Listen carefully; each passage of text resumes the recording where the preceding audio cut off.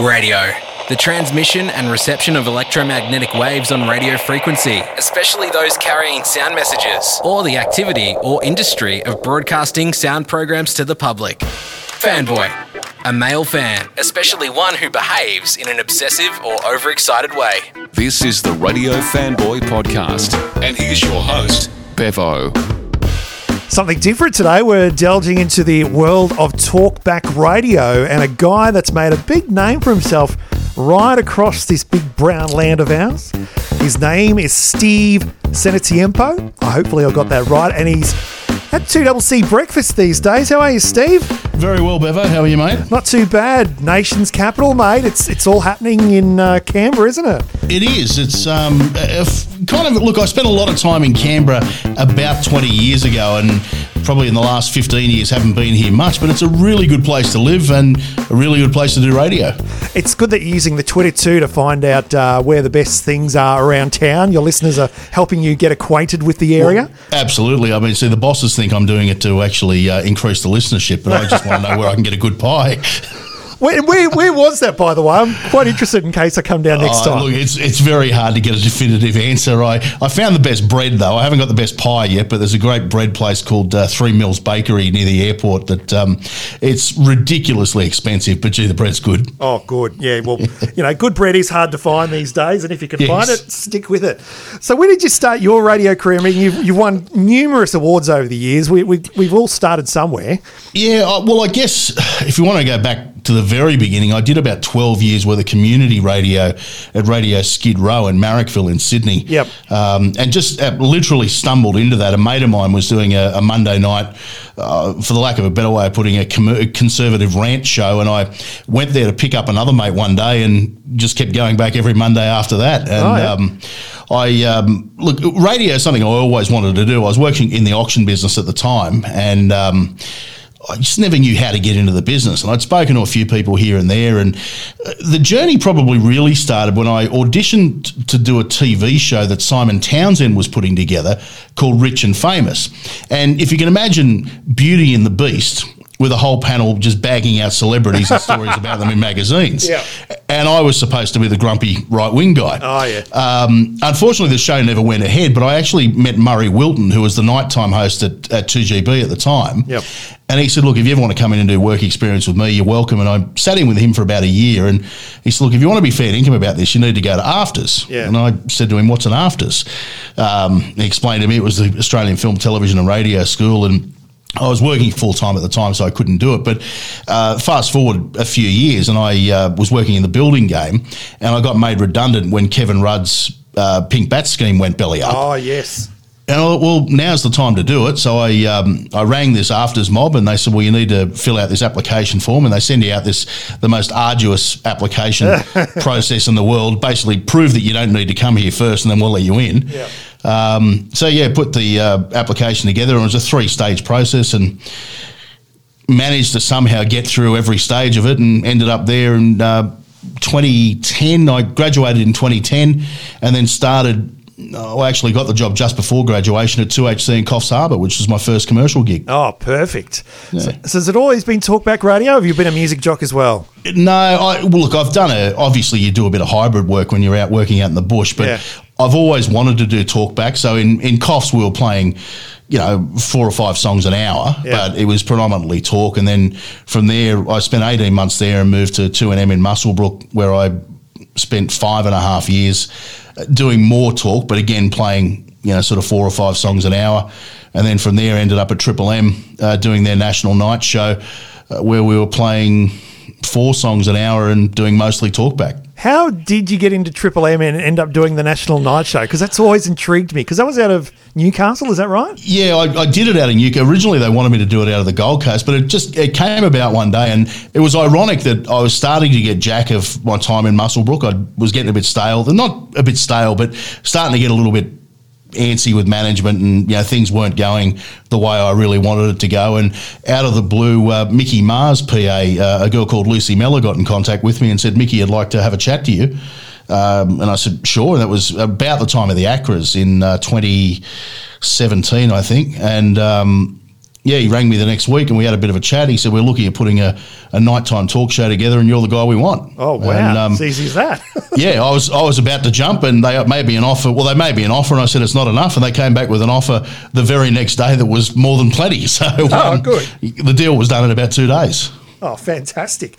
Yeah. So when it comes to Talkback Radio, is there a few things that you sort of do to poke the bear and get a reaction from the listeners? Yeah, you do. Yes, there is, but I don't know that I'd go so far as, like, if you go back to some of the legends, like John Pearce always used to say, pick the 3 main stories out of the Sydney Morning Herald, out of the Daily Telegraph, and think about which way your audience is going to go and then just take the opposite tack.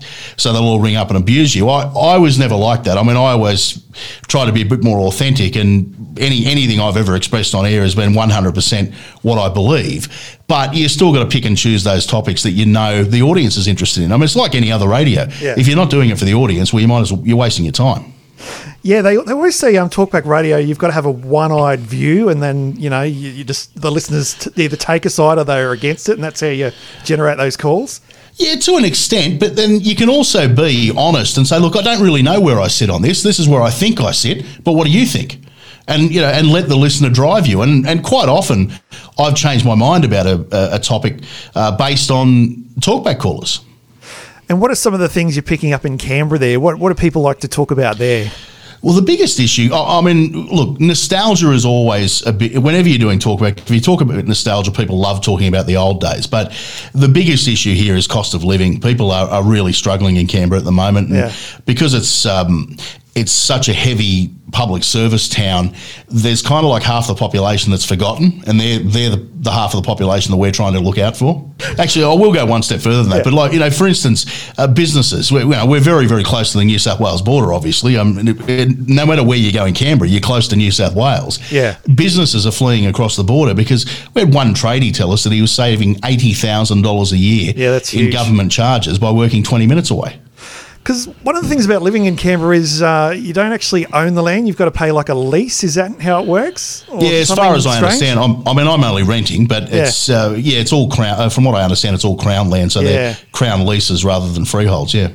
So have you done all the touristy things since going to Canberra, going up to Telstra Hill and so forth? Not yet. I look out my balcony and I have the best view of Telstra Tower straight out my bedroom window. Yeah. But I haven't been up there yet. I haven't had a chance to do all that kind of stuff here because I'm still settling in. Haven't been here for 2 months now. But I did say to my producer yesterday, I said, I've got to get out either this weekend or next weekend and start doing all that touristy stuff that locals don't do. Yeah. I grew up in Sydney, and I remember one of my mates and I were about 16 at the time, and during the school holidays, we thought, well, let's go and do all the touristy stuff that, as locals, we've never actually done. Go up Sydney Tower and that kind of thing, Well, what else is there? There's the adult shops. Everyone goes to Canberra for the adult shops, the fireworks. See, these are myths. The fireworks have been gone for about 20 years or more than 20 years. And the adult shops, the town where they used to be, or the suburb where they used to be, Fishwick, is a bit, it's the industrial area. Yeah. And it's really hit hard times because it's just too expensive to do business in Canberra. Oh, right. And what else? Is there anything to do with growing your own marijuana or something there? Oh, I'm sure there is now because it's legal. But there's Questacon, there's the Old Parliament House and the Museum of Australian Democracy, there's the Arboretum, there's Telstra Tower, there's the National Zoo. New Parliament House is always an eye-opener. I have been up there a couple of times since I've been down here just to catch up with some old political friends. But most of what I've been doing is checking out all the decent food joints. It's a really good restaurant scene. And what's been the favourite so far, Steve? I mean, you've got an Italian background, so you would have checked out your pastas and your pizzas. Absolutely. There's a really good Italian place in Civic, which is the main CBD, called Mezzalira. I was tipped off by a mate of mine in Sydney to that place, and the food was spectacular. And then I found a really good Italian deli on the south side of town called Tutto, and I live on the north side, and people tell me you're not supposed to, if you live whatever side of the lake you live on, you don't go to the other side of the lake. Oh, serious? Come on. And it's a 12-minute drive. And we can't believe you go that far. I used to live in Cooma. I started my radio career at 2XL, so coming up to Canberra for the weekend, that was like, whoa, this is intense. There's shops and everything. But it just amazes me, 15. You drove 15 minutes to buy a loaf of bread. Yeah. You got to get out and see your town. You're right. broadcasting everyone, not just the north side of the river. Exactly, that's right. Yeah. So what does the future hold for you, Steve? I mean, you've landed in Canberra, been there 2 months. There's been a worldwide pandemic. Which kind of made it difficult because, as you know, I was made redundant at Triple M. Yeah. Well, about the same time you were. So, Yep. And then the pandemic hit, so it made it really difficult in that short term. But look, I can see myself staying here for quite a while. I Yep. mean, I know that the radio industry doesn't see Canberra as a capital city. Yep. We're a regional town, but the people of Canberra don't think that. As far as they know, we are the nation's capital. And That's exactly right. you know, my aim has always been to do Talkback in a capital city, and, well, the capital is good enough for me. Do you feel like you're talking more about politics, seeing you're there in Canberra, and you have more, I guess, easier access to the pollies? Yeah, look, it's unavoidable, but then again, I mean, it's unavoidable because of my nature too. So it's the stuff I love to dig my teeth into. But I always, you know, I've always sort of. A lot of people in radio want to be the next so-and-so, you know, the next Hamish and Andy or the next Kyle Sandilands or whatever. I've never wanted to be that, but if I've modelled myself on someone, it'd have to be John Laws. And from a perspective of, you know, John Laws balanced out a good show where some of it was entertaining, some of it was hard-hitting. You know, then he'd be saving somebody from, you know, committing suicide in the third hour and then telling some woman how to fertilise her lemon trees. Yeah. You know, at 5 to 9. So that's how I try to structure a show. So there's a little bit of something for everyone, and it's not 3 hours of angriness or 3.5 hours now. Yeah, that's exactly right. Let's take a trip back again to when you were doing the National Night Show on Triple M. Yep. Coming up with prep ideas, did you kind of have to look at all the national stories, like in each individual town, and see which one had the most weight?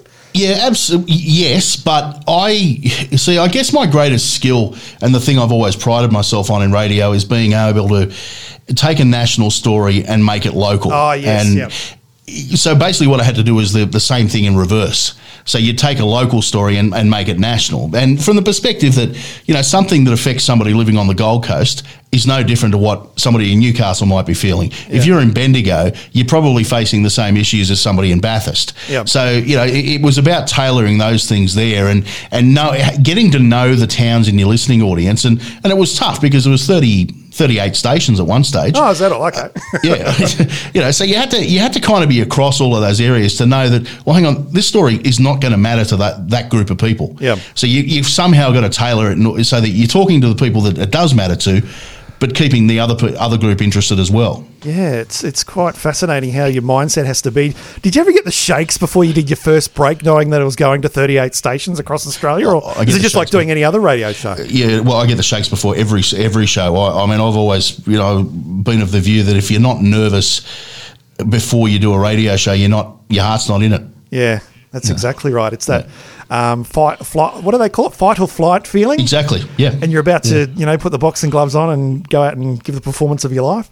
Yeah, that's right. What sort of rules do you put on yourself in terms of going out and putting a show together? Do you obviously colour would come into mind, I would imagine? Yeah, I mean, the first thing is don't be self-indulgent. Okay. The show is not for you. You got to enjoy it, but that's why you do it. So it's got to be for your listeners. And the second thing is and a lot of people disagree with me when I say this because, you know, the first thing they teach you when you get into radio is if something goes wrong, nobody dies. But I have this view. I come in every morning with the aim of doing a better show than I did yesterday. And if I don't, I'm angry with myself. Yeah. And, you know, when I say angry with myself, I'm not talking I beat myself up, but I walk out of here frustrated that we didn't quite make it as good as yesterday's show. Yeah. And that's what drives me to make sure that the next show is better again. Yeah. And what about all the awards that you've won over the years? What were they for? I remember seeing some photos and a cigar in one photo as well. Yeah, well, it's an annual thing. Yeah, the cigar and Acra photo. Yeah. I do love a good Cuban cigar and a single malt whiskey. So I won Best Newcomer in 2011. So I started in 2010. Yep. Won Best Newcomer in 2011. 2012 was a dry year. I got nominated for Best Talk Presenter and won nothing. Yeah. Then since then, I've won 3 Best Talk Presenter awards, 2 Best Current Affairs. Wow. I've won the Brian White Memorial Award and then back-to-back Best Network Program for Australia by Night on Triple M, and then I got sacked. Yeah. That's the way radio rolls, doesn't it? Yeah, that's right. We've all been there and done that. So do you have a pool room proudly displaying these trophies, or are they just sort of locked away? A liquor cabinet. Liquor cabinet. Fair enough. That's right. Right next to your top shelf whiskey, I would imagine. Exactly, yeah. Steve, thank you so much for chatting to us today on the Radio Fanboy podcast. I'll have to tune in. You got streaming and stuff going on there for 2CC? Yeah, we do. Yeah. A big listenership in Sydney. My family all tune in every morning, so we know it works. Yeah, definitely. Thanks, Steve, for joining us this morning on the Radio Fanboy podcast. Good on you, Bevo. Thanks, mate. The Radio Fanboy Podcast, hosted by Bevo and produced by Matt Fulton Productions. Dan Hill speaking.